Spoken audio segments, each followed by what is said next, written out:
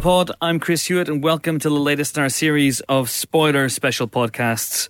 This will be a day long remembered. It has seen the end of our wait for the next Star Wars film, The Force Awakens, and it will soon see the end of four idiots talking about its every plot twist in excruciating micro detail. Those four idiots are, of course, first of all, the man who was incredibly on set of Star Wars Episode 5, The Empire Strikes Back, when he was just a bairn. It's James Dyer. How are you? I'm good, thank you. I was indeed. Next up is our geek queen, the author of Empire's 4-star review of The Force Awakens. Yeah. It's Helen O'Hara. How are you? I'm very well, thank you. Avoid 5-star reviews, Helen. It was an honest 4 stars. I wasn't just scared of Attack of the Clonesing it. I don't know what you mean. Last but not least, actually not last but not least, because that's me. Last but not least is the man who's the Lobot to our Lando. The man they call Dan Solo, because he lives on Dan Tatooine. Basically, it's Dan Jolin. How are you? Kylo Dan, please. Kylo Dan. Yeah, he based his hair on me. And then there's me. Yes, the guy who gave Attack of the Clones 5 stars. Yes, that was a long time ago. Yes, I was young and foolish. No, I don't stand by it anymore. No, I don't think it invalidates my opinion of this movie. And no, I wouldn't give it 5 stars. Okay? We good? I think we've covered everything We're good? possible there. Okay. I can't believe you gave Attack of the Clone 5 stars, Chris. What a dick. Such a nerve herder. All right, before we talk about the film and all the spoilerific glory, including that bit where Chewie grabs Han's leg and just will not stop pumping, let's hear from one of the movie's chief creative officers. Lawrence Kasdan is, of course, the man who co-wrote The Empire Strikes Back and Return of the Jedi, to name but 2 films, and he co-wrote the script for The Force Awakens along with J.J. Abrams. Helen and James went to speak to him in a posh London hotel just a couple of minutes ago. We did. Enjoy.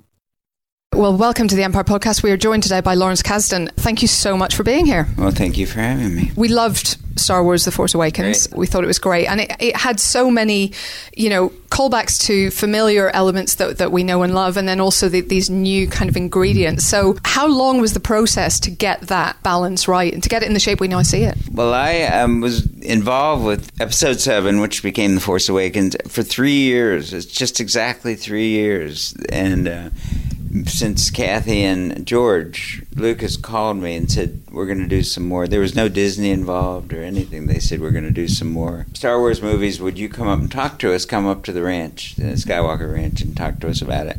And I said I would. I wasn't sure that I wanted to be involved. And I was a little relieved when they said that Michael Arndt had been hired to do the next episode, because I thought, whoever writes that episode, I'm not sure what you do with it. But they said, here are these other stories we'd like to do. And the one that caught my attention was Han Solo, because a young Han Solo, because that's my favorite character. So I said, well, I would think about that, doing the Han Solo. And they said, well, that's great, but we would also like to hire you to be a consultant on Episode 7. And I said, okay, I don't know what that means exactly, but... And at first it was once a week meeting with this story group, and then it became more than that, and then it became a lot more than that. And then there were certain difficulties with Michael being able to do it under the amount of time pressure that there was. And after about 9 months, Michael stepped away, and JJ and I took over The Force Awakens. Michael's a lovely, talented man. I think that the situation was not right for him. He didn't feel it. Then JJ and I found ourselves... in October, beginning of November 2013, there were people on staff in Pinewood and everywhere, and then more and more people on payroll and no screenplays. So we had some time pressure, and we were able to produce a first draft in 6 weeks, and then kept writing for another 2 years. But so when you say how was the involvement, that was what the involvement was. It was 2 years of intense writing. After George, you're essentially Star Wars royalty. I mean, having written Empire, having written Jedi, and there are so many callbacks in this film to the previous films. I think one of the first I noticed was when you were on board the Star Destroyer and you pan across and you see Michael Culver, Admiral Nida from Empire Strikes Back. Was that something where when you were writing you thought, that would be cool. What's he been doing? No.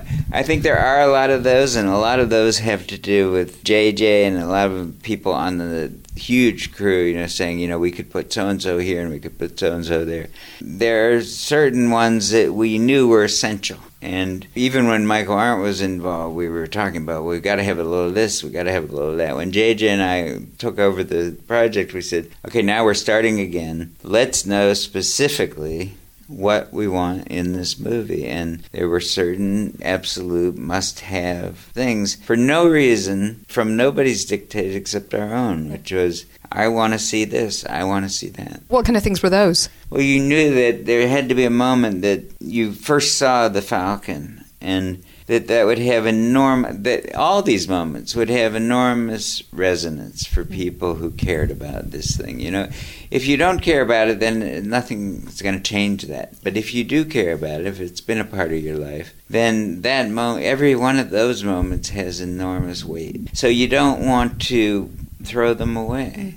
And one of the things I think that I had felt personally, it had nothing to do with JJ, was that some things had been given away without enough value during the period when I was away from the saga.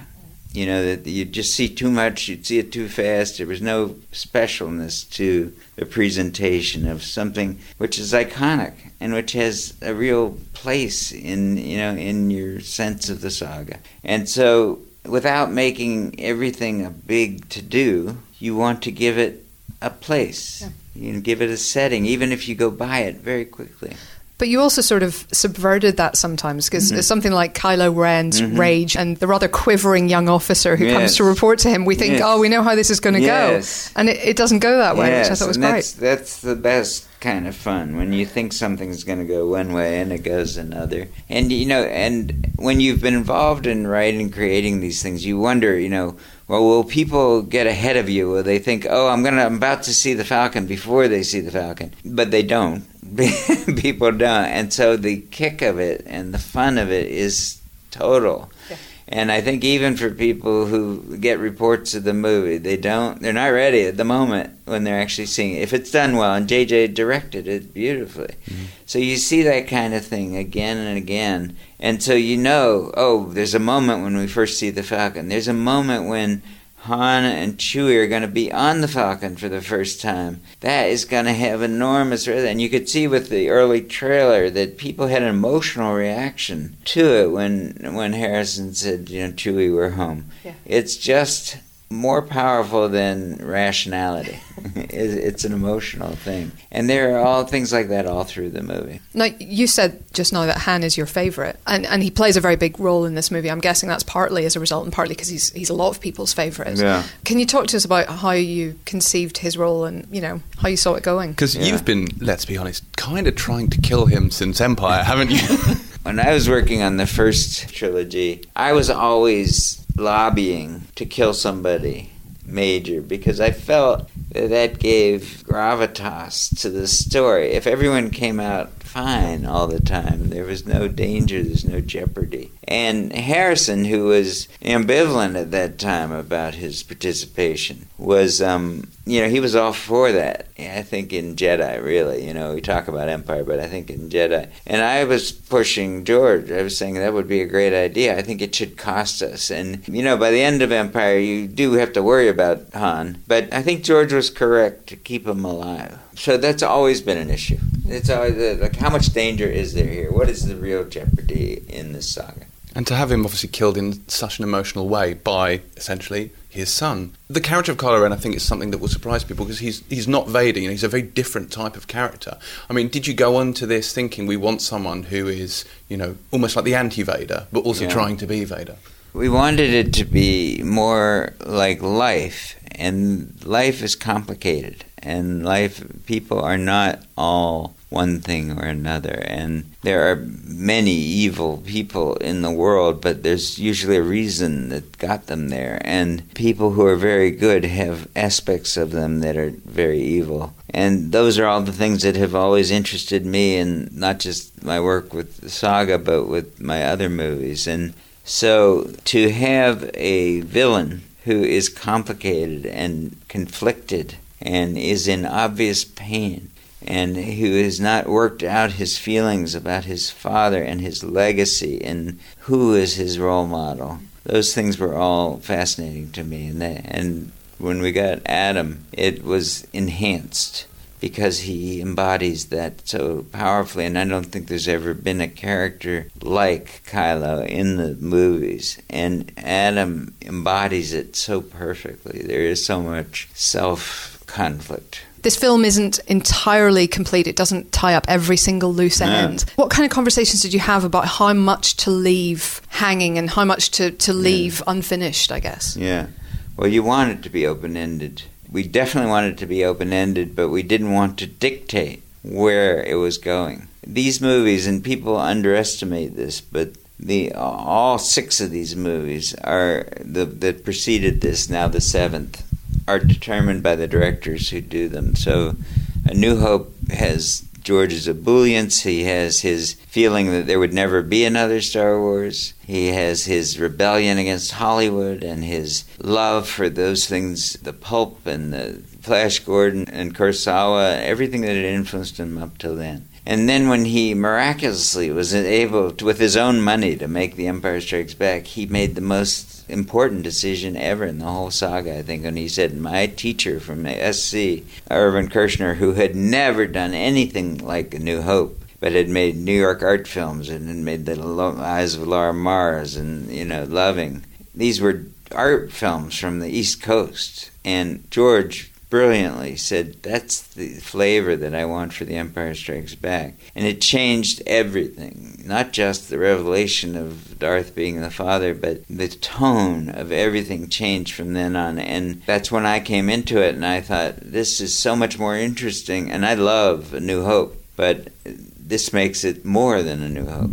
So each director defines the movie, and Rian Johnson, who will do the next episode, will change it enormously. Chris Miller and Phil Lord, who will do the Han movie, will make something I can't even anticipate, and I've written a couple drafts of it already, but I have no clue what it'll be. Was it always your decision, or always your thinking, that you would keep Luke essentially out of the action and have him just appear at the end? As soon as we started talking about it, it all made perfect sense. Just to keep him he's almost the MacGuffin of the film, really, isn't he? He is. Yeah. And it makes the end very powerful, I think. Can I just ask you one thing about the young Han Solo movie? I was very skeptical when that was announced, because I'm like, I don't want to know, almost. I like him as the sort of this mythic, iconic figure. Why am I wrong? Well, I think it won't be the thing you're worried about. It will not be like, here's where he was born and this is how he was raised. I think what it'll be is, what was he like 10 years earlier? Maybe a little earlier you'll get a glimpse. But what formed the person that we meet in the cantina? It's not so much about his specific history. It's about what makes a person like that. And he's not fully formed in the cantina. Kurosawa once said, the heroes are the ones that are still changing, and the villains are locked and petrified into what they are. And Harrison embodies in Force Awakens someone who's still not settled on who he is. Interesting. All right. I'm on board now. Okay. Well, thank you very much. Thank you very much. Interestingly, that hotel had big signs up in the Star Wars floor, which they'd taken over an entire floor, saying, please don't geotag any photos. Don't geotag any photos? Yeah, they wanted it to be kept secret. It was very modern passive aggression. No geotagging. Did you Geonosis tag?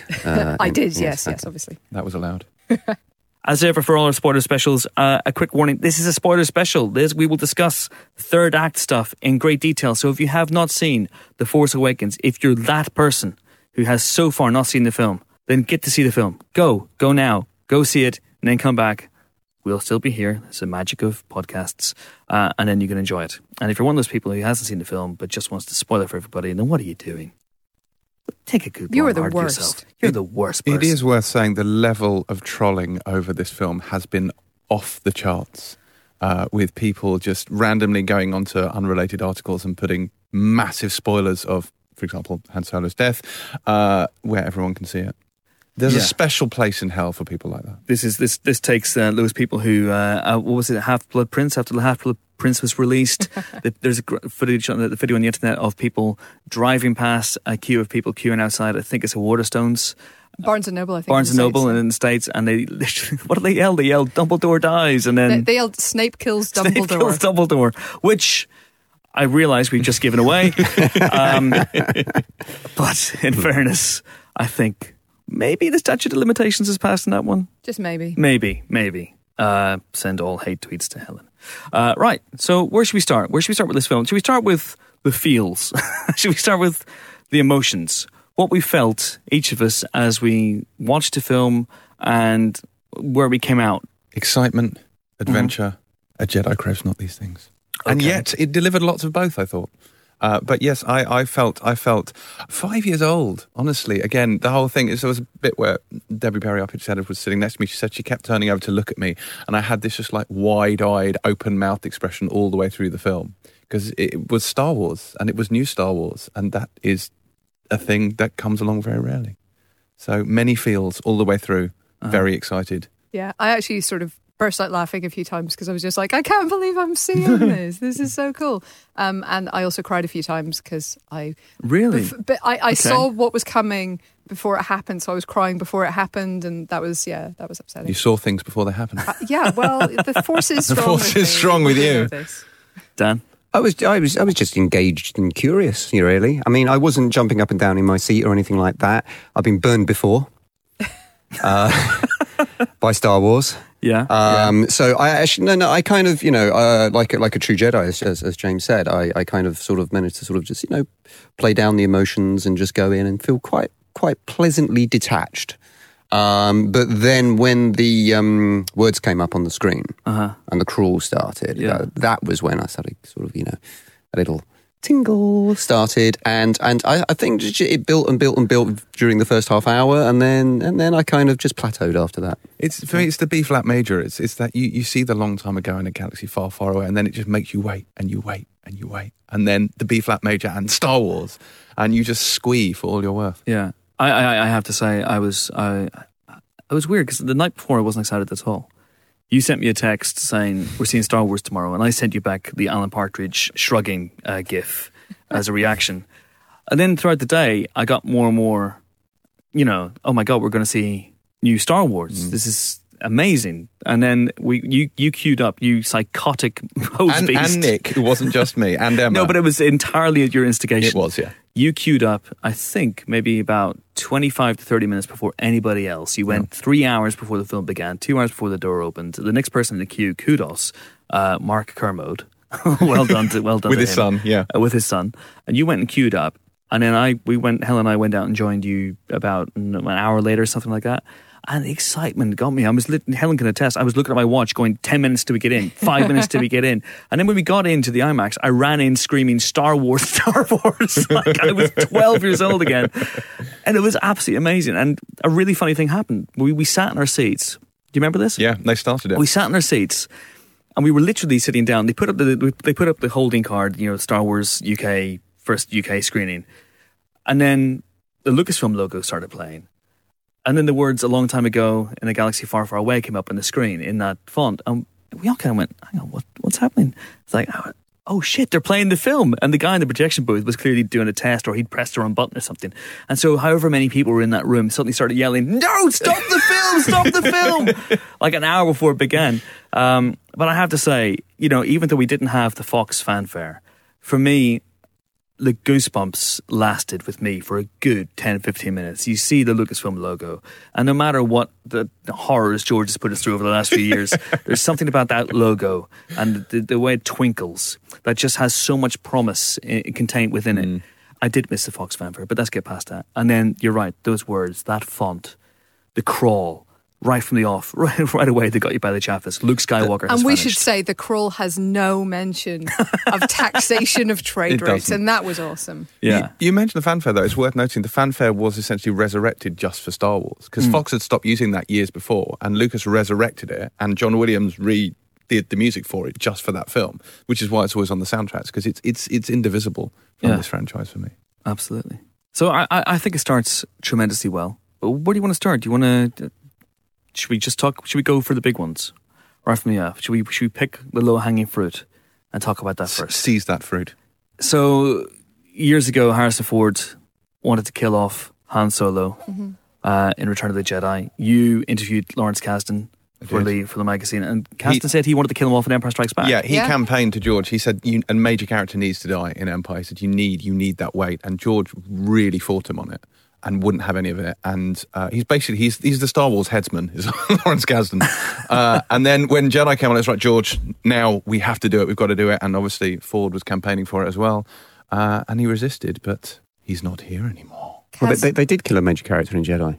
Darth Vader. Okay, but yeah, a bad guy dying at the end of your trilogy is not a big surprise. After he turns good again. Well, yeah, but yeah, that's like it's good storytelling, but it's not a surprise in the same way.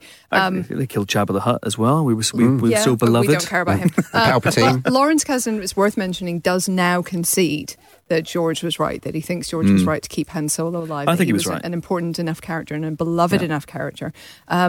Not anymore. And yet, he thought he was right to keep him alive then, only to cruelly kill him. Yes. So, Han Solo is dead. We don't see a body in time-honoured fashion. So the door is open should Harrison Ford want to return. But we've got to assume that he does not want to return. We've got to assume, and this is just us, just chit-chatting, that part of Harrison Ford's reason for coming back was that this time... definitively, I will not be back for episodes 8 and 9. He's like Charlton Heston in Beneath the Planet of the Apes. He would only come back if they killed him. It's like Leonard Nimoy in Wrath of Khan. Yeah, it's exactly like that. That didn't work out so well in terms of staying dead. But listen, he was stabbed through, presumably the heart, certainly the torso, at close range with a lightsaber, fully through the body. That did for Qui-Gon Jinn. So. It seems pretty definitive that. He then fell an enormous distance. Yes. And then the thing that he fell into burst into a new sun. So, I mean, it feels definitive to me. I know we didn't see a body, but Force Ghost, sure, have it, plan. But a lot of things happen off screen in Star Wars. So...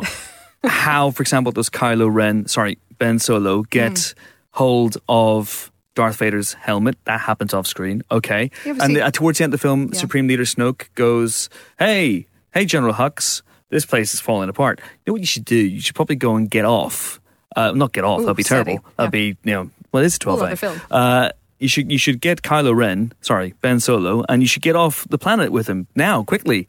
So go and do that. So who's to say that at that point, Kylo wasn't climbing down somewhere, even though he's unconscious, getting his dad's corpse and taking it with him so he could put it on display like the sicko he is. I mean, that's a 10-minute period at most. Because bear in mind that Finn and Rey run, less than that. And he's already in front of them when they get to the forest. Because he has force speed. He has force boots. Magic shoes. He does have force boots. I'm not convinced by that, but sure. Okay. I mean, just a thought. Weirder, badder things have happened. Just a thought. Okay, but let's talk about Han's death, the heavily telegraphed death of Han Solo. Let's talk about it. Yeah.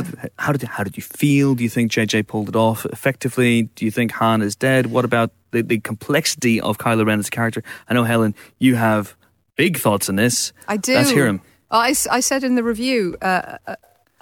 something that you described as, I think, indefensible. And I know about indefensible Star Wars reviews, believe me. But I said that he may be the best Star Wars villain. And I think he might be. I think he's absolutely fascinating. I think it's insane. But you've had 40 years. You've had 40 years of Darth Vader. And I think that this is a better character. This Kylo Ren does in about 15 minutes...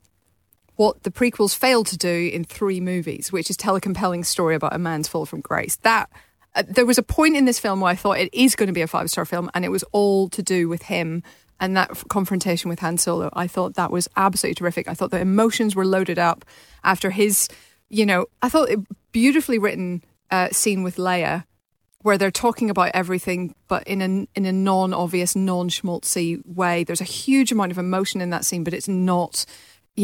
played up. It's not overdone. I thought it was just beautiful, beautiful scene. And then he goes and he confronts his son, and he's playing it as if he's about to do the right thing, and everyone's hoping Even though you suspect in your heart of hearts that he's not. He is doing the right thing from a certain point of view. Thank you. Thank you, Obi-Dan. But, he's... The idea that the light side is the seductive power here is fascinating. The idea that he's fighting against that part of his nature as Luke fought against the other part of his. Fascinating, beautiful mirroring, great thematic stuff. And I feel like Han gets his moment because I feel like when he touches his face before he falls, I feel like that's really going to haunt him. That's genuinely, that's the first crack in his armour, and he is really, really badly cracked by the end of the film, literally across his face.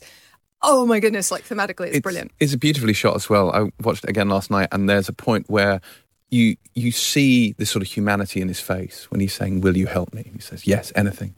And then the sun dies outside. You see the sun die, and the light falls. You see the shadow kind of falls over Driver's face, and that's and the red light is the only one left on him. And it's only red light there, and that's when you think, oh shit. Yeah. And he almost takes it as permission to do what he does. Yeah. He almost takes it as Han signing off on it, which it kind of is. I think Han's willing to give his life for his son, literally, just as Vader was ultimately. It's just the parallels, man. Yeah, so Han obviously is quite aware as he steps onto that platform with no handholds. Who the hell builds these universes? What? Honestly, health and safety.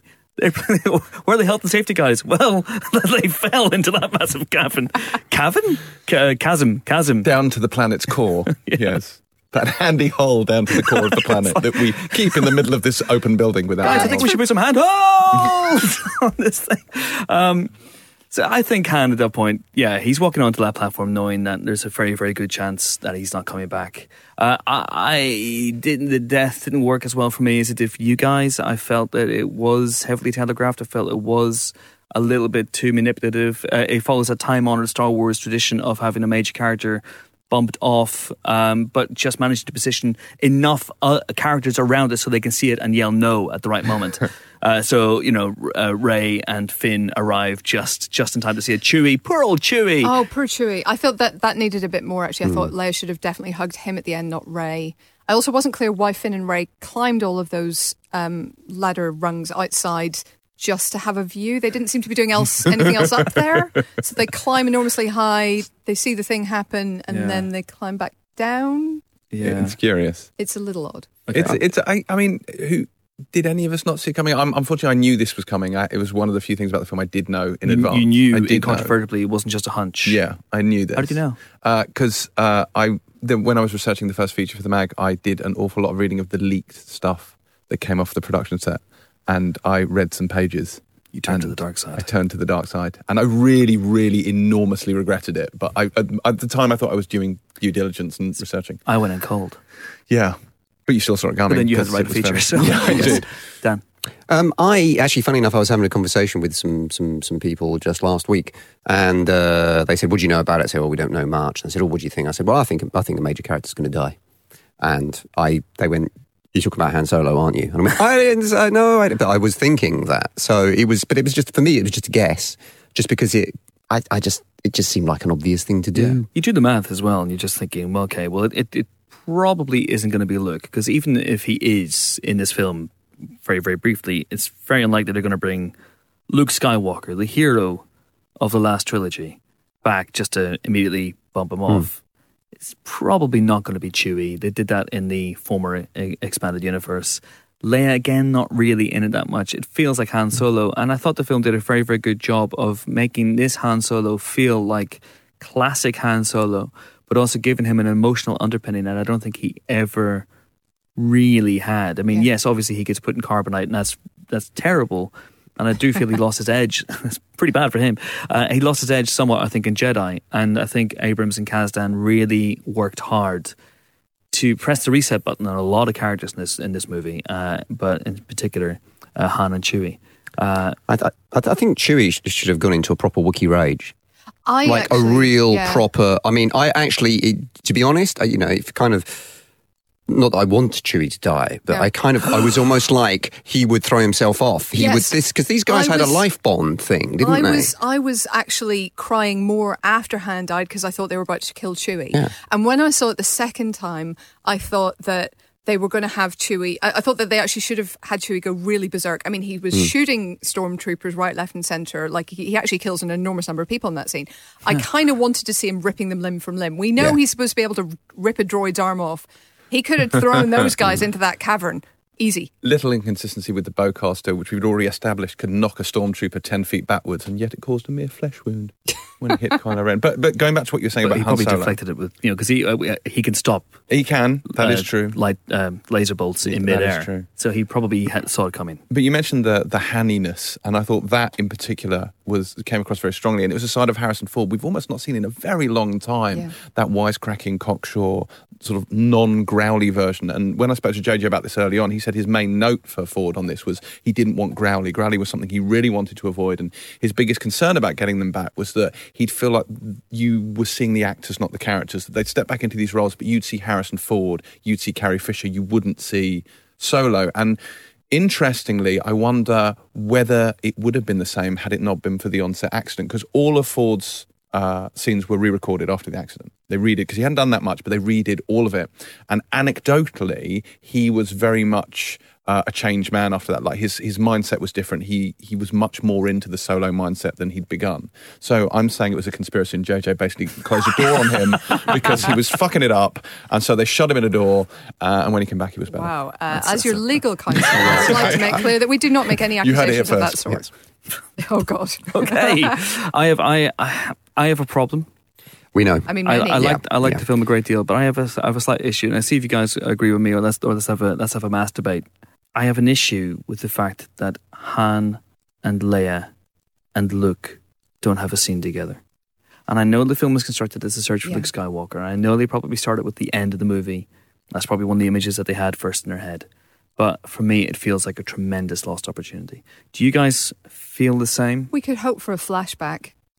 Yeah, next time. They don't do flashbacks though. Star Wars doesn't do flashbacks. They could. They did a force flashback earlier on when Rey touches Luke's sabers. And there's going to be a lot of, if not flashback, a lot of sort of retro exposition where they're going to have to fill in the gaps, because you don't know you don't know how Max von Sydow knew Ben Solo. You don't know how he corrupted the other Jedi. You don't know where the Knights of Ren came from. You don't know how the lightsaber got to Maz Kanata. There's an awful lot of stuff that, frankly, if they don't go back and explain, you're going to be irritated by. So they do need to go back and cover a lot of ground that they've. You don't know, for example, how the First Order came to prominence. I mean, it's my reading on it is that Luke Skywalker's decision to go into exile created a power vacuum in a way. The guy who was the great protector of the universe, who's legendarily powerful Jedi, disappears, and so there was no one there to stop the First Order.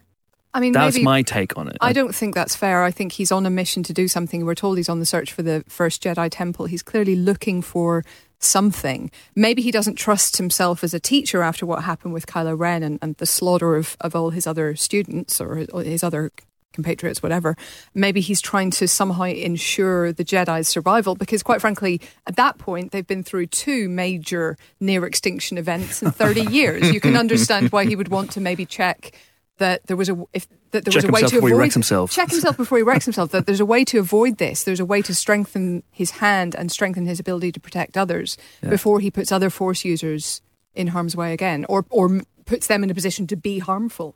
Because the state of the universe is quite ambiguous in this, because there is a new republic, which is apparently sympathetic to the resistance. But that's curious, because by its very name, resistance, it seems to be something that's anti the established authority. So how does the First Order fit in, apart from, blowing them up, fit in with the Republic? Because JJ talked a lot about how the First Order is an organisation that admired the Empire, that wanted to finish the work that they started. And the thinking point for that was that, obviously, at the end of the Second World War, a lot of the Nazis fled Germany and went and hid in Argentina and South America. And his whole thing with Kasdan was, what if they all went to South America, but they started working together again and they started up a new, fascist body? That's essentially your First Order. But that's, and not a lot of that is conveyed. A lot of that's left out. But are they in control or not? Who's in control? Well, it's unclear, because theoretically, or is it just a civil war? It seems that it's governed by the New Republic, but they don't seem to have, for example, a standing army of any kind. Well, So what are they, a huge paramilitary organisation? I don't know. Anyone who's read Foundation will know that when a galactic empire collapses, you don't necessarily immediately get peace and justice throughout the world. You're going to get some areas of perhaps peace and justice and some areas where somebody else takes over. And so maybe the galaxy's split. Because what happened in those years isn't really touched on at all. Not at all, no. There will be those, I think, and maybe just playing devil's advocate here, who say that the fact that the reset button has been pressed in a way, and we start the movie essentially with the Rebel Alliance under a different name and the Empire under a different name, does that in a way mean that the effects of the original trilogy, by and large, are invalidated? That we're right back to where we began again?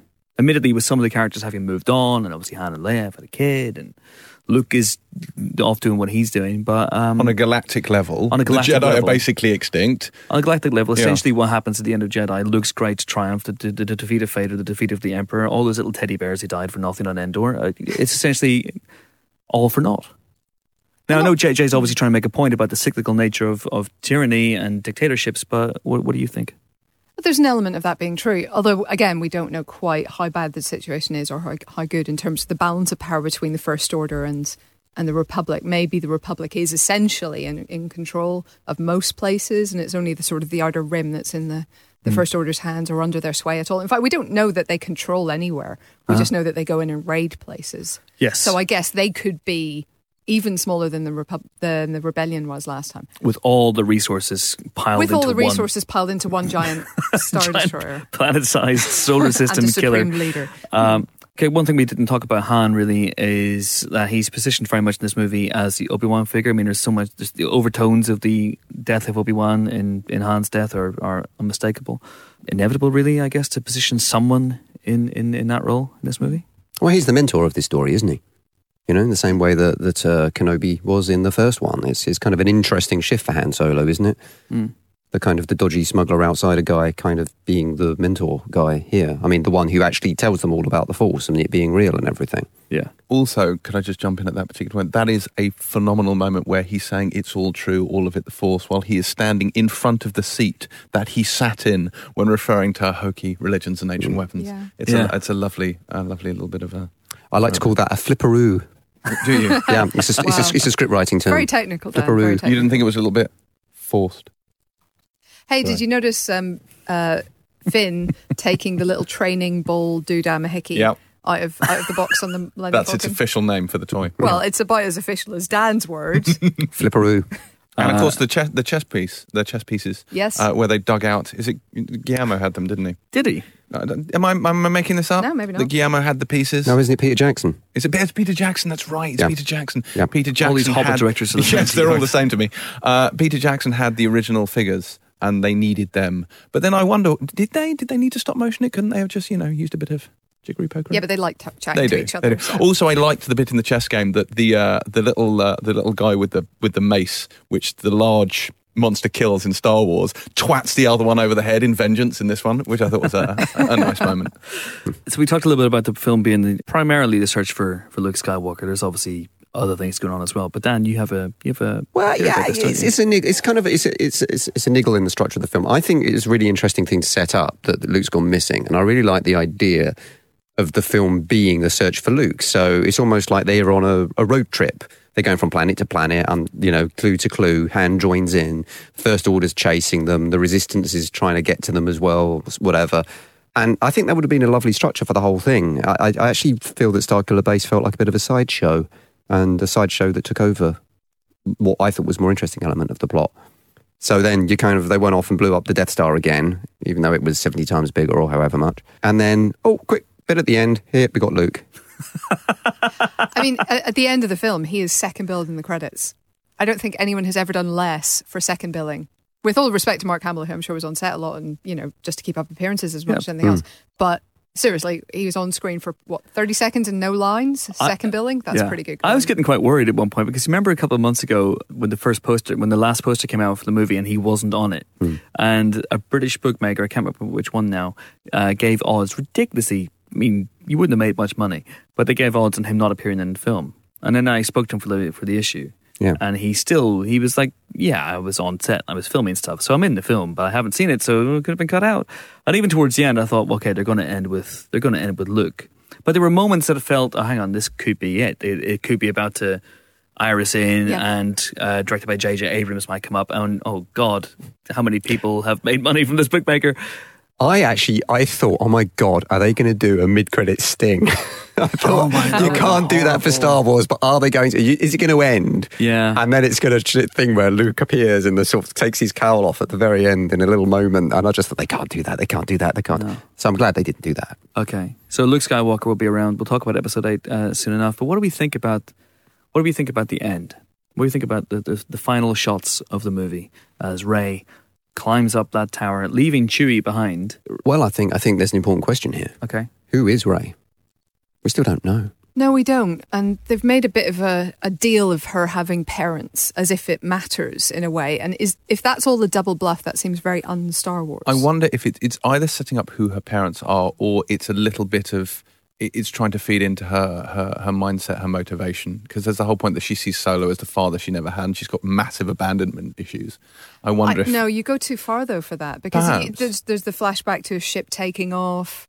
You know, it just doesn't feel right. Yeah. Well, there's also someone speaks to her in the voice of Kylo Ren as well, or in a similar voice to Kylo Ren during her Force dream flashback, flash forward, whatever it was thing.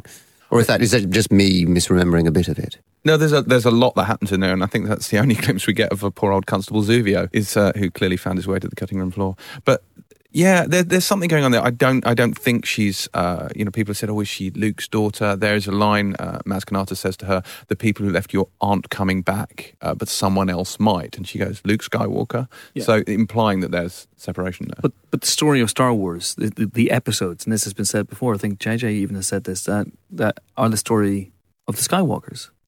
Now, there's Skywalker blood, obviously, in Kylo Ren. Mm. Well, yeah. But is there Skywalker blood in Rey as well? Mm.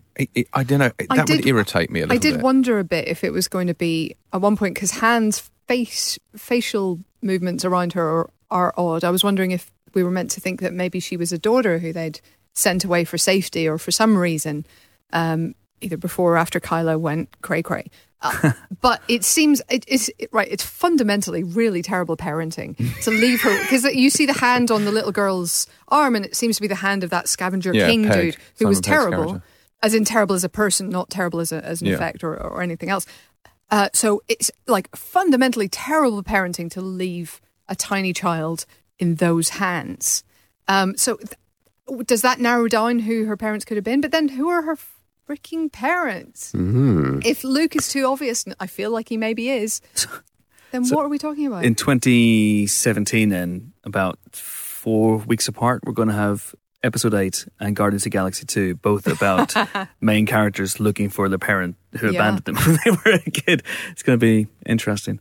Yeah, the last shot, though, is just, to be fair, Luke really leaves her hanging with her lightsaber. He does. For a good 30 seconds. She's just holding it out and he just looks at her. I don't think we needed the helicopter shot. I would have cut it just before that. Yeah. This is the moment where I really, really did miss, and I know people are going to go, "You idiot," but I really did miss George Lucas, because for all his faults, the man has an almost unparalleled eye, and you could just see his final shot of this movie would have been maybe, her on one side of the frame, him on the other side of the frame.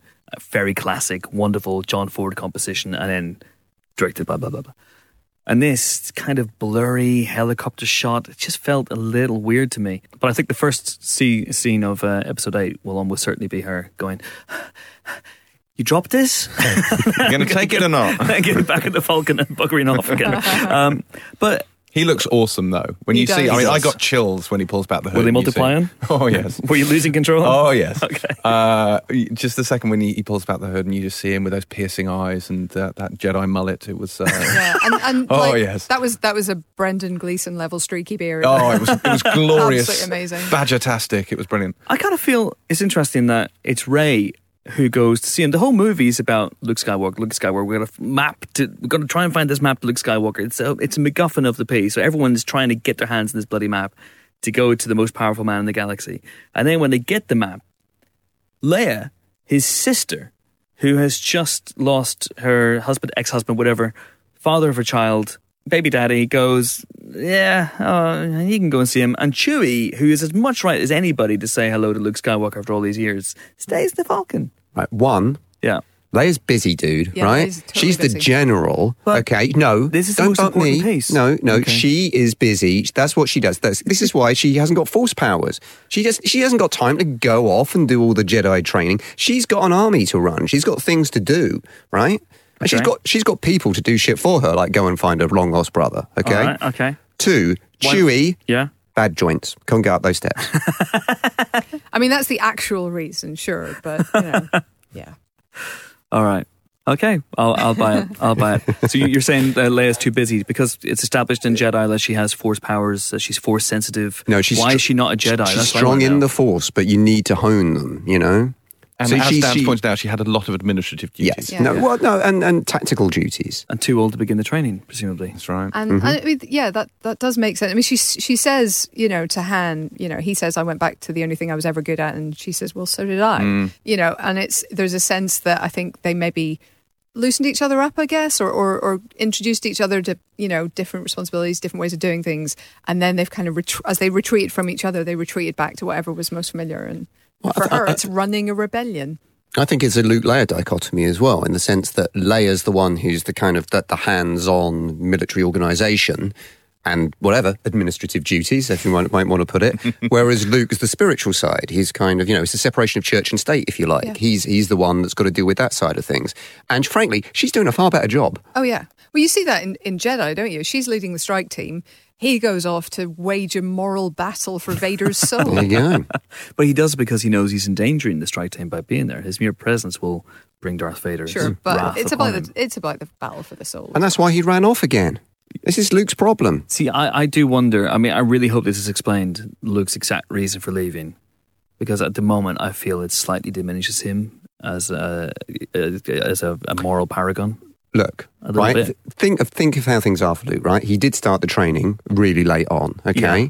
Then he found out his dad was basically the biggest bad guy in the galaxy, right? Okay, he's had a lot of problems. He's not just like coming into this like Ben Kenobi did back when the Republic was like full on with, Qui-Gon. All right, albeit the worst Jedi who ever lived, but with Qui-Gon as his master. Don't start on Qui-Gon Jinn. Honestly. Don't you start on a great rubbish. and noble warrior. Rubbish. Good hair, but rubbish. Luke was a mature student. I'm sure they could have had others.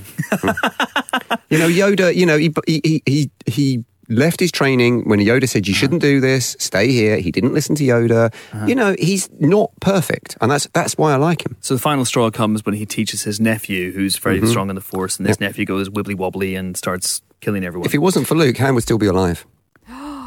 You monster! Oh my God! Can you say Sorry, that? truth bomb time. But that's the way it is, kids. You mentioned the wibbly wobbliness. That's an interesting thing because, again, this isn't explained what happens. We see a shot of the Knights of Ren. We hear that Kylo Ren is Lord of the Knights of Ren. And the question is, when, as it's alluded to, Luke trained a new generation of Jedi, or one of his students, and they don't say killed the others, they say ruined it all. Presumably, that's Ben Solo. And did he kill the other students, or are they the Knights of Ren? Did he subvert them? And this is all because one of the few plot things JJ has said is that it's Snoke who's directly responsible for who Kylo Ren is, who he's become, and also that Snoke has a link directly to the Knights of Ren. These are two things that he has said. The Knights who say Ren. We'll get on to Snoke in a second. A couple of other questions. What's Luke been up to? What is he doing? Is he just standing, staring out to the sea? Has he been standing in that exact position for 13 years? I think there's a parallel between Luke and R2-D2. At first, I thought R2-D2, I mean, the impression C-3PO gave is that he's just depressed. He's going to stay in low power mode until Luke comes back. He's having a sulk, an astromech sulk. Not a sulk, but he's depressed. He's in a depressive state. And then the implication I took from it was that he was actually working on something the whole time. He was trying to dredge up this star chart from back memory or whatever it was. So I think there's something similar going on with Luke. I think Luke might appear to the untrained eye or to Chris to be doing nothing. They're both the same. But in fact, he is trying to dredge up something really important from the memories of the Jedi Order. Or maybe there's like loads of Jedi mer people in that water around that island, and they're all going to come out and they're going to go and fight. Jedi Gungans? Great. Jar Jar Binks? No, okay, no, Moving rewind. away Rewind. from Training to be Jedi. I will say one thing, and that's that between us we have 6 complete viewings of this film, and I wonder how many nods, how many references, how many tips of the hat have we all sort of picked up through our various viewings of the film? I mean, the most obvious one early on is the appearance of Admiral Nida, who is still banging around on the bridge of the Star Destroyer. If you will notice, on the at one point on the Millennium Falcon, 2 characters appear who look just like Han Solo and Chewbacca from the original trilogy. That's very good, Chris. Thanks, Chris. Thanks. Another one. Here to help. Finn's visual name FN 2187, which is the number of the cell in which Princess Leia is kept in Star Wars. There we go. I actually didn't notice that many. I've only seen it once. Usually before these things happen, I'd like to see a film at least twice, but just couldn't. I've only seen it once. There's nothing wrong with that. Yeah, it's fine. That's cool. It's fine. But the second time around, once you've got past the first time, you allow yourself to drink in a lot more. There's a lot of stuff and Easter eggs. And obviously Nien Nunb is seen at one point. And of course Akbar. And Akbar. Yep. Played by 2 people in the credits. What's that about? So was Chewie. I think it's just possible aging of people forced to wear gigantic prosthetics, which are not perhaps conducive to comfort. Also, a cameo by the guys from The Raid. Yes. Nothing to do with the original Star Wars. Of The Raid. But they were just random, wasn't it? I didn't think... I was expecting... Because, obviously they'd been announced that they were going to be there, that they were consulting on the action, which was very exciting. But they themselves did not appear to do much in the way of the kind of acrobatics that we've seen from them before. So unless they were doing stunts in other scenes, not as those characters, I was a bit confused by that. Not that it's not lovely to see them anyway, but they didn't seem to be doing what I would have expected them to do. Iko Uwais and Yayan Ruhian, to be precise. Also good to see the monsters from Grabbers in the film as well. Also, did people spot Thomas Brodie Sangster? Yes. He has at the helm of the Star Destroyer. Directly before Admiral Nida. Indeed. I believe. Right. Yeah, he is. And Dan, talk to me about Stormtrooper. Your theory. Dan has a theory. Stormtrooper. Okay. Right. So I think, and I have no proof of this, only my own intuition and observation, my incredible powers of perception, if I may. Please do. Almost supernatural. So the Stormtrooper that Rey tries the Jedi mind trick on, that little sequence, I'm convinced is Daniel Craig.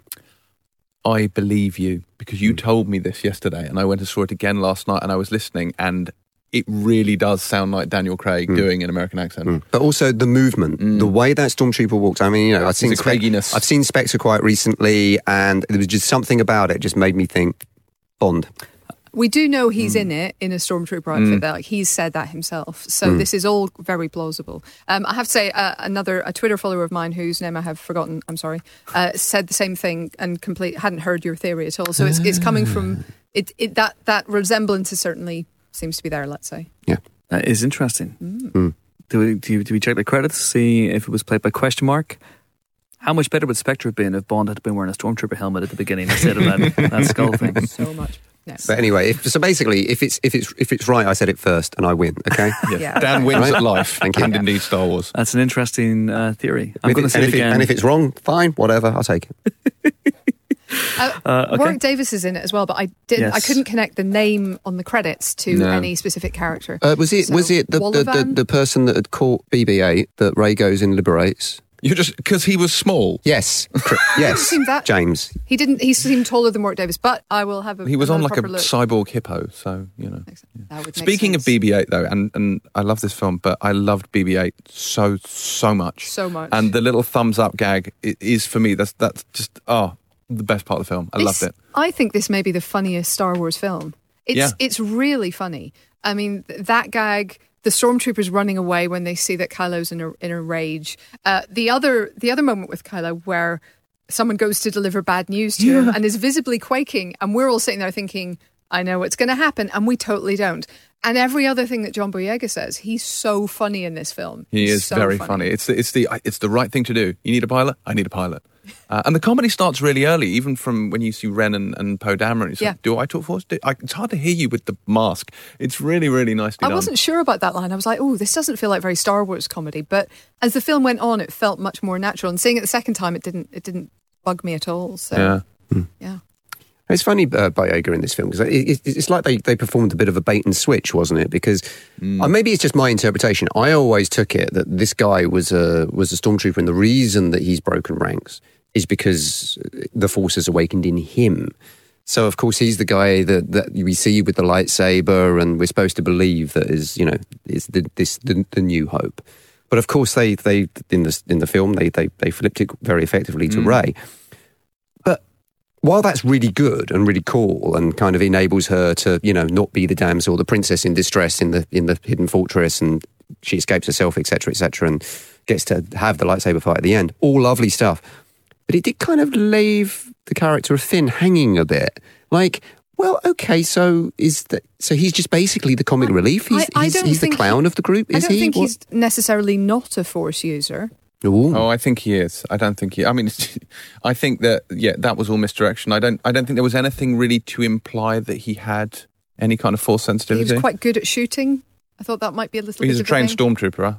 No, then they're all bad at shooting. That's true. Yeah, much better in this film, though. Yeah. That's very true as well. I don't know. I don't know that we have enough information to decide one way or the other. It's interesting, though, that the use of the lightsabers, and this was a JJ thing as well, where he didn't like the clinical choreography of the prequels because they were very, very, lots of martial arts went into them.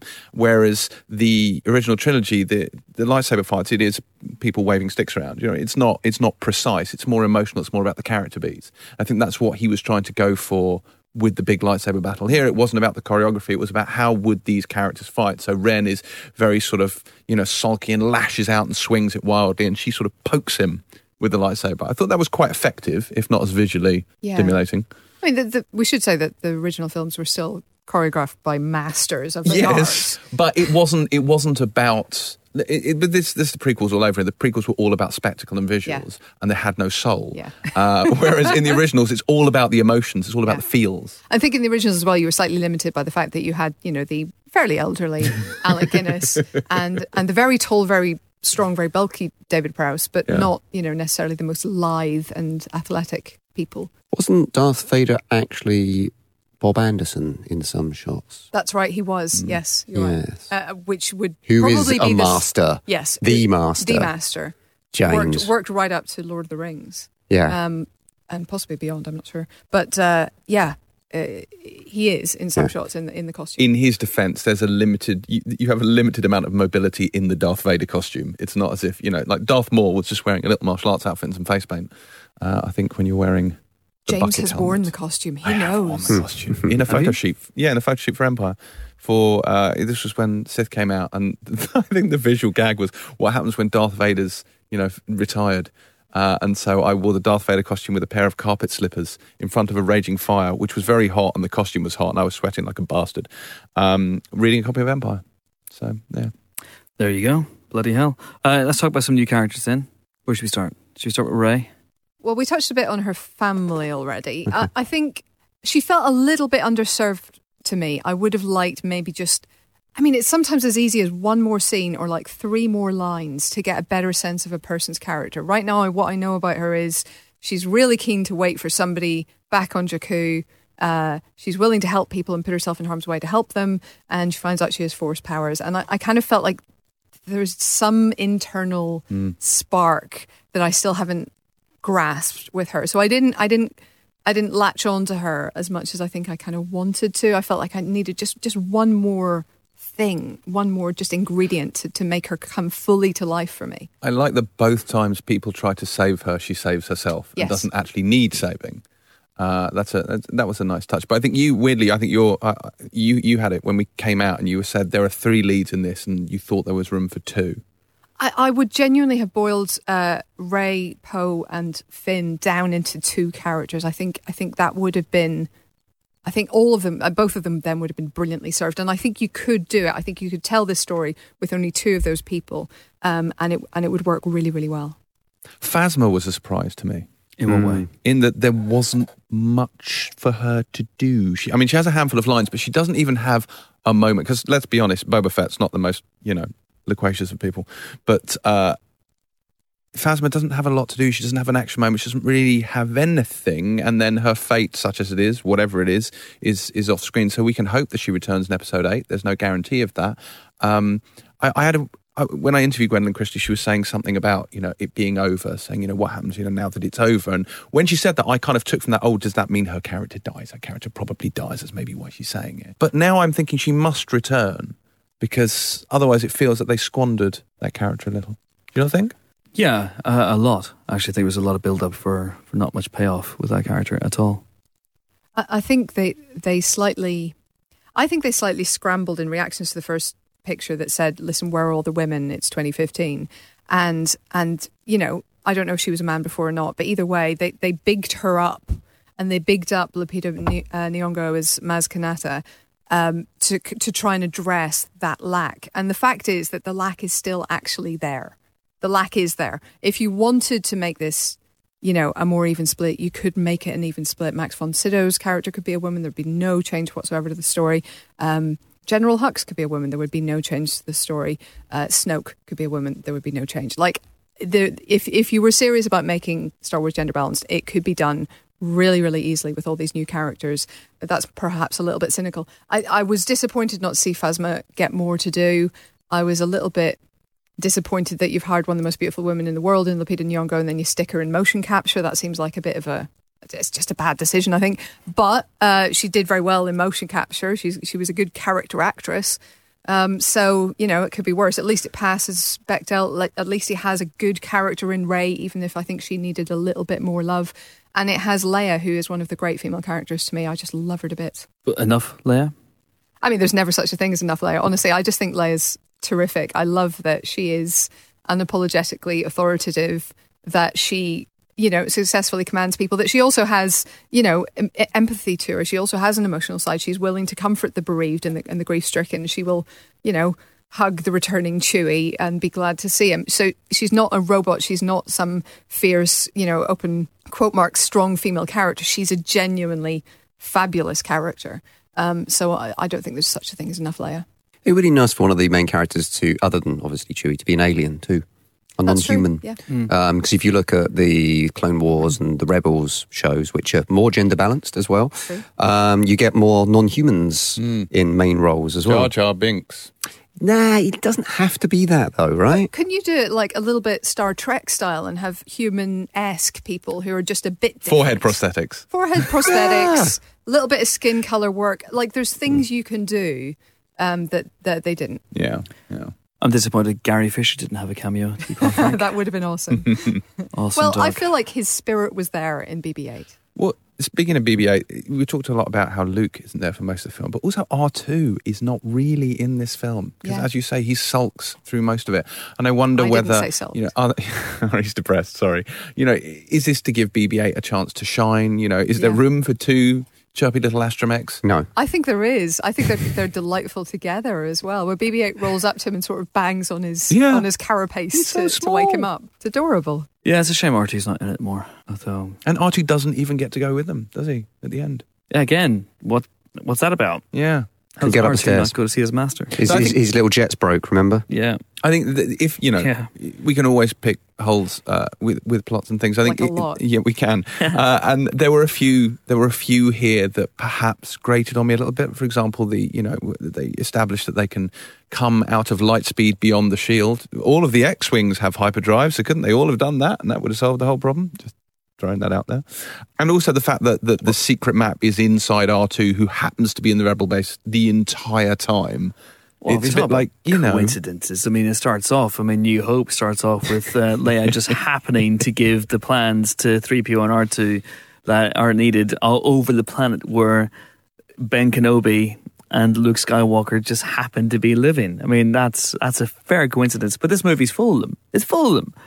You know, they just happen to run past the Millennium Falcon, and then they just happen to get into it, and it still flies, and they get into space, and who picks them up? Han Solo and Chewbacca. It's the Force at work. There's no Which such is the thing get out of jail free card. Which is Exactly. also how they can see one planet destroyed from another planet's surface that appears to be in a completely different star system. It's fine. Because one's in the mid-rim. It's just one giant rim job.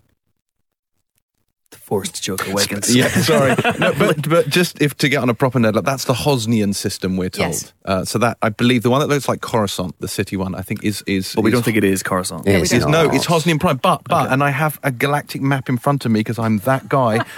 Coruscant isn't far from Hosnian Prime. It is still part of the galactic core near Kuat and Corellia. Siri, how far from here to... What's it called? Siri, can we see Coruscant from Hosnian Prime? So is that Hosnian Prime plus its moons or plus other planets? Well, this was unclear. It says they wiped out the Hosnian system, so presumably it's Hosnian Prime and whatever other planets are in that solar system. It's pretty far from Coruscant. I mean, it's as far from Coruscant as it is from Kashyyyk.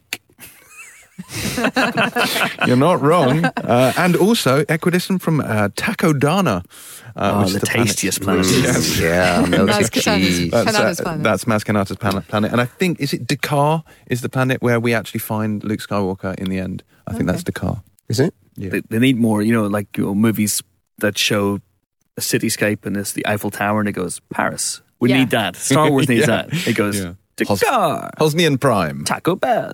All those planets. So let's talk then about two of the other major characters. One, Finn. We talked about him a little bit. I felt John Boyega was probably the best new thing about the film for me. I thought Han Solo was great. What's his name? Harrison Ford. I thought he was great. I love Chewie. You know Chewie. I worship the ground that walking carpet walks on. And I loved 3PO's introduction in this film. Yes. I thought that was great.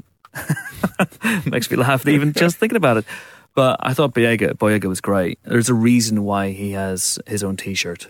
Thanks to Dark Bunny T-shirts. He's absolutely fantastic. I would actually add Adam Driver to that list of new things that I love. Mm-hmm. But Boyega was, I mean, he showed a huge amount of charisma back in Attack the Block. But he was nowhere near this funny in that film, for obvious reasons. And I just had no idea that he was this hilarious on screen. And I thought he was totally charming. Just seemed completely natural, completely at ease. And had great kind of bouncing off chemistry with everyone he came into contact with. He was such a pleasure to watch. Yeah, it was interesting character as well. That the background of the character and the way he's kind of faking it. Yeah, basically faking his way through this adventure.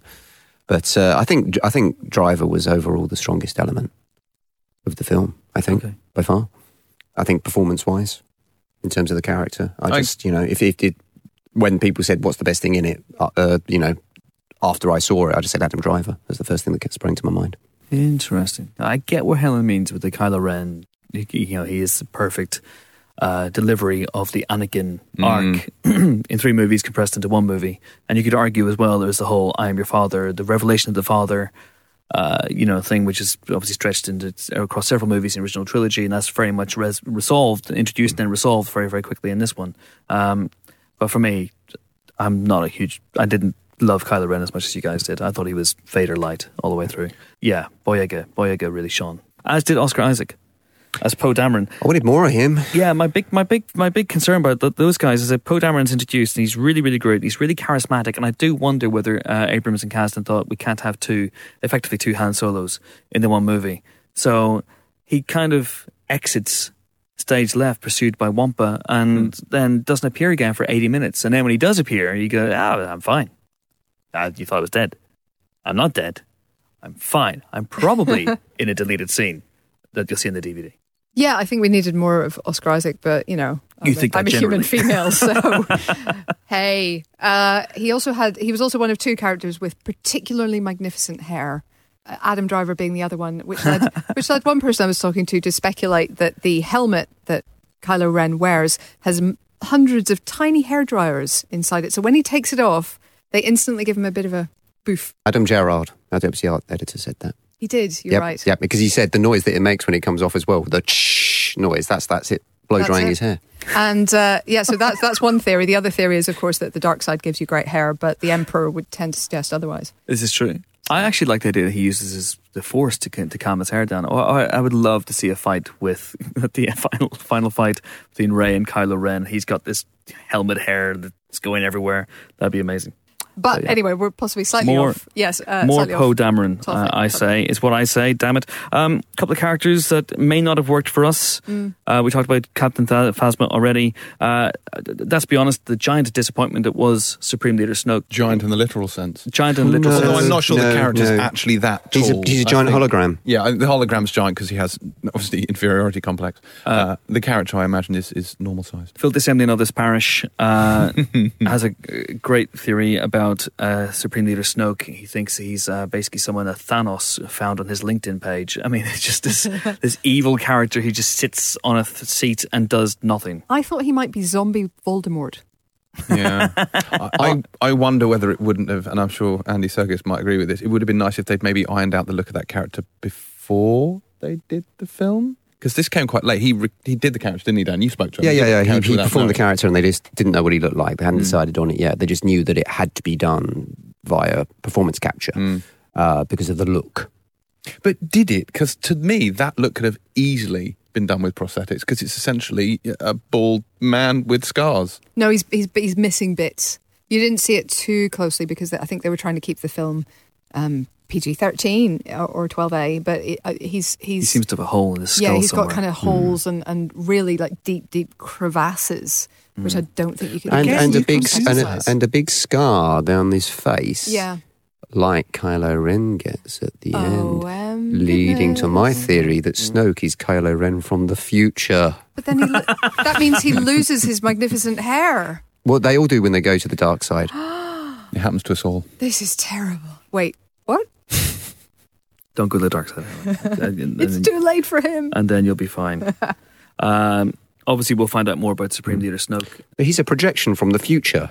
You can do this. We learned this in Interstellar. No, but he also said, okay, but let's not get back into interstellar discussions. But listen to our spoiler podcast for that. But hang on, he can't be a projection from the future because he says to Hux to get Kylo Ren and bring him to me. So he's in a place that they can go. Well, technically, if they leave somewhere and they go somewhere and it happens later, they're going into the future. Mm-hmm. You're both the worst.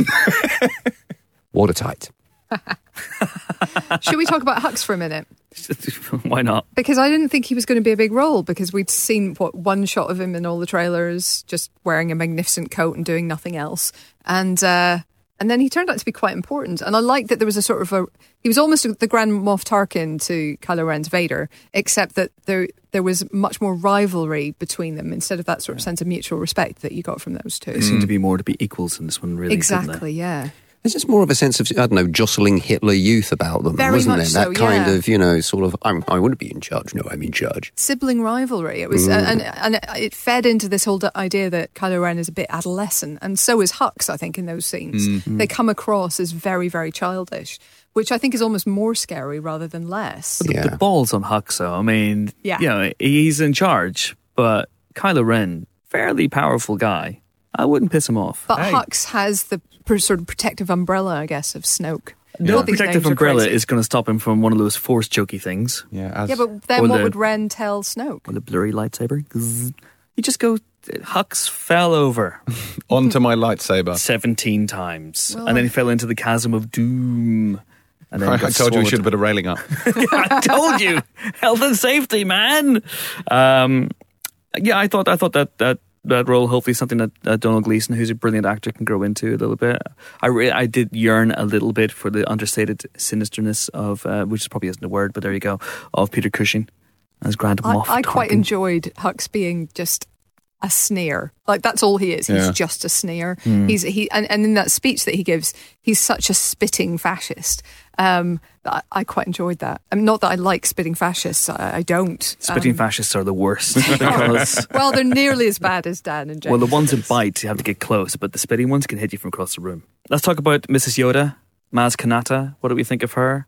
Yoda was unavailable, so they brought in someone else. She's more tiny. of an E.T. I actually thought she was going to, when she took off the goggles, she looked loads like E.T., and I thought her finger was going to like extend and blow at the end or something. I was going to go, my God. I meant in terms of the role she plays in the film. Her function in the movie is to impart wisdom to someone who has force powers. Really? So I thought maybe, I don't know, for whatever reason Yoda wasn't available, I guess. Dead? You could say dead. Right. You could also argue he was busy. I mean, I'm going to argue dead. She struck me as a little... and she was little, yes. She struck me as really quite little. Your reading of this film is excellent. Thank you. I have seen it twice. That whole sequence, if I'm honest, on that planet, which, lest we forget, is Taco Bell, could have probably been excised. You could lose her, you could lose that whole sequence. It was a stepping stone. You could certainly speed it up. It felt a little bit like that. I mean...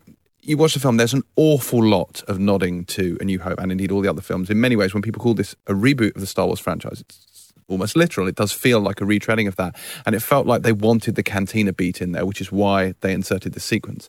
But I'm not entirely sure. And Lupita Nyong'o is great. And she, as you say, she was a good character actress. In this, she plays the part well. Why was she? Why? Well, I guess we maybe needed that flashback or that Force vision. An elaborate setup just for her to encounter. But then, as we say, we don't know how she got the lightsaber. Maybe her role grows in episode 8. Maybe and we'll also, of course, that more. gives us our first clash between the Resistance and the First Order. It does. Which I guess is perhaps more important. Call the First Order, call the Resistance.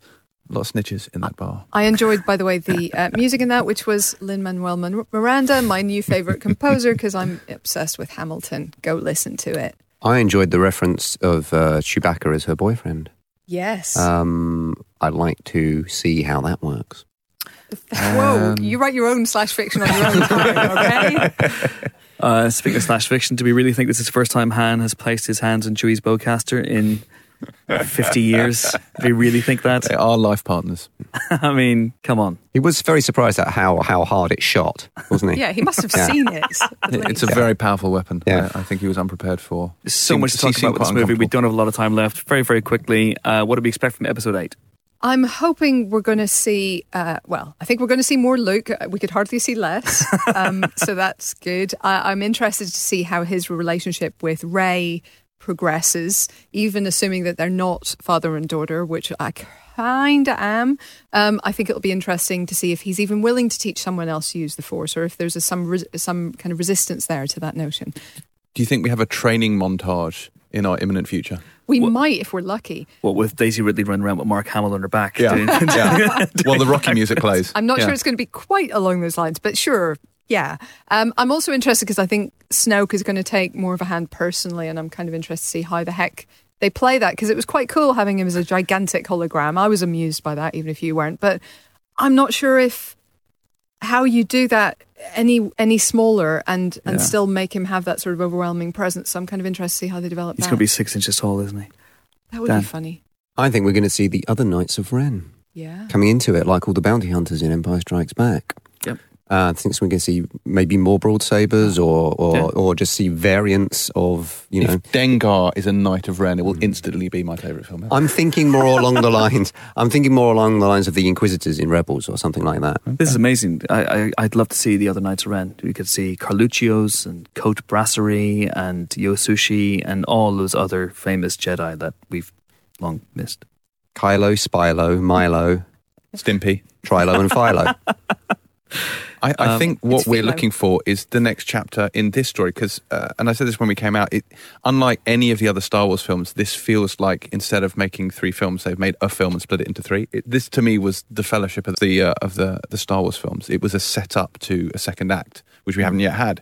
So this was all prologue for me, and I'm now looking for the middle bit. Which Lucas didn't really know when he made A New Hope. He didn't really know there was going to be sequels. He was despite hoping, what he says. And Vader obviously is still alive and still knocking around at the end of New Hope. But he very much wraps it all up in a bow. This asks as many questions as it answers. And and as much as I enjoyed the film, I would really like to see someone like Rian Johnson. I think a little bit J.J. Abrams plays Star Wars jukebox a little bit here. There's a little bit of Star Wars karaoke going on, in the same way that Into Darkness was quite slavish and took familiar Trek elements and put a new spin on them. This does the same. So Han becomes Ben. There's a attack on the Death Star at the end. That sort of thing. And I think someone like a Rian Johnson could really bring something fresh to it. I think there may be an element here of what happened with Harry Potter, where you had to have Chris Columbus come in first of all, and be fairly faithful to what had gone in the books in that case, and what had gone before in this case. But he had to hire the right cast. He had to nail that, and JJ's really good at casting.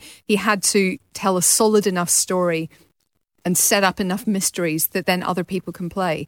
Because if you talk to the Harry Potter directors, they all give him a huge amount of credit for setting up this world.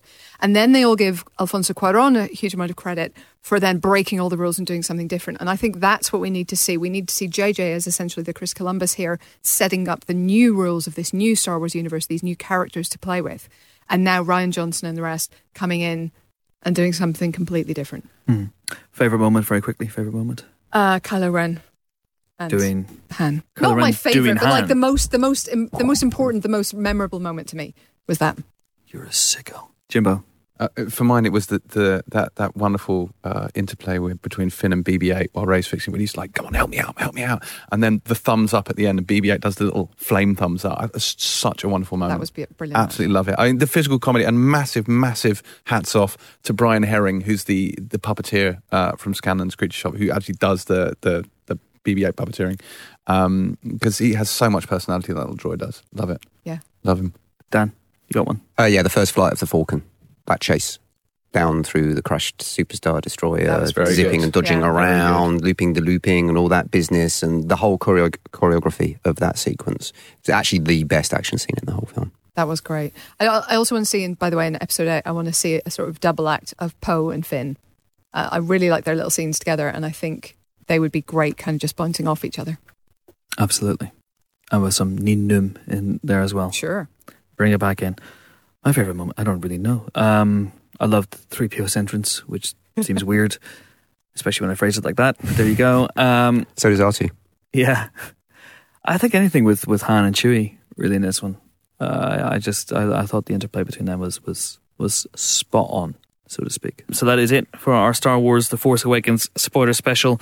Our next spoiler special, all being well, will probably be for Batman v Superman: Dawn of Justice next year, next March to be precise. And then of course we have the regular podcast, which returns on Friday, January the 8th, and every Friday after that. Voted one of iTunes' best of 2015. If you haven't heard the regular podcast, we're very proud to have been voted that by iTunes. So do check out the regular podcast. And then, of course, there's a review of the year's podcast special, which is up at the in about a week's time, towards the end of 2015. And there's numerous spoiler specials that we've had this year. Some great stuff, from Ant-Man to Avengers Age of Ultron, Mad Max Fury Road to Mission Impossible Rogue Nation. They're all there for you to listen to while you take a break over Christmas. And that's it. Thank you so much to Helen. Thank you. Thank you so much to Dan. Watu. And to James. It's a trap! And that's it for me. I'm going to say something I've wanted to say for a long time. I still want to give Attack of the Clones 5 stars. No, I'm only kidding. I'm kidding. May the Force be with you. Thanks for listening. Bye.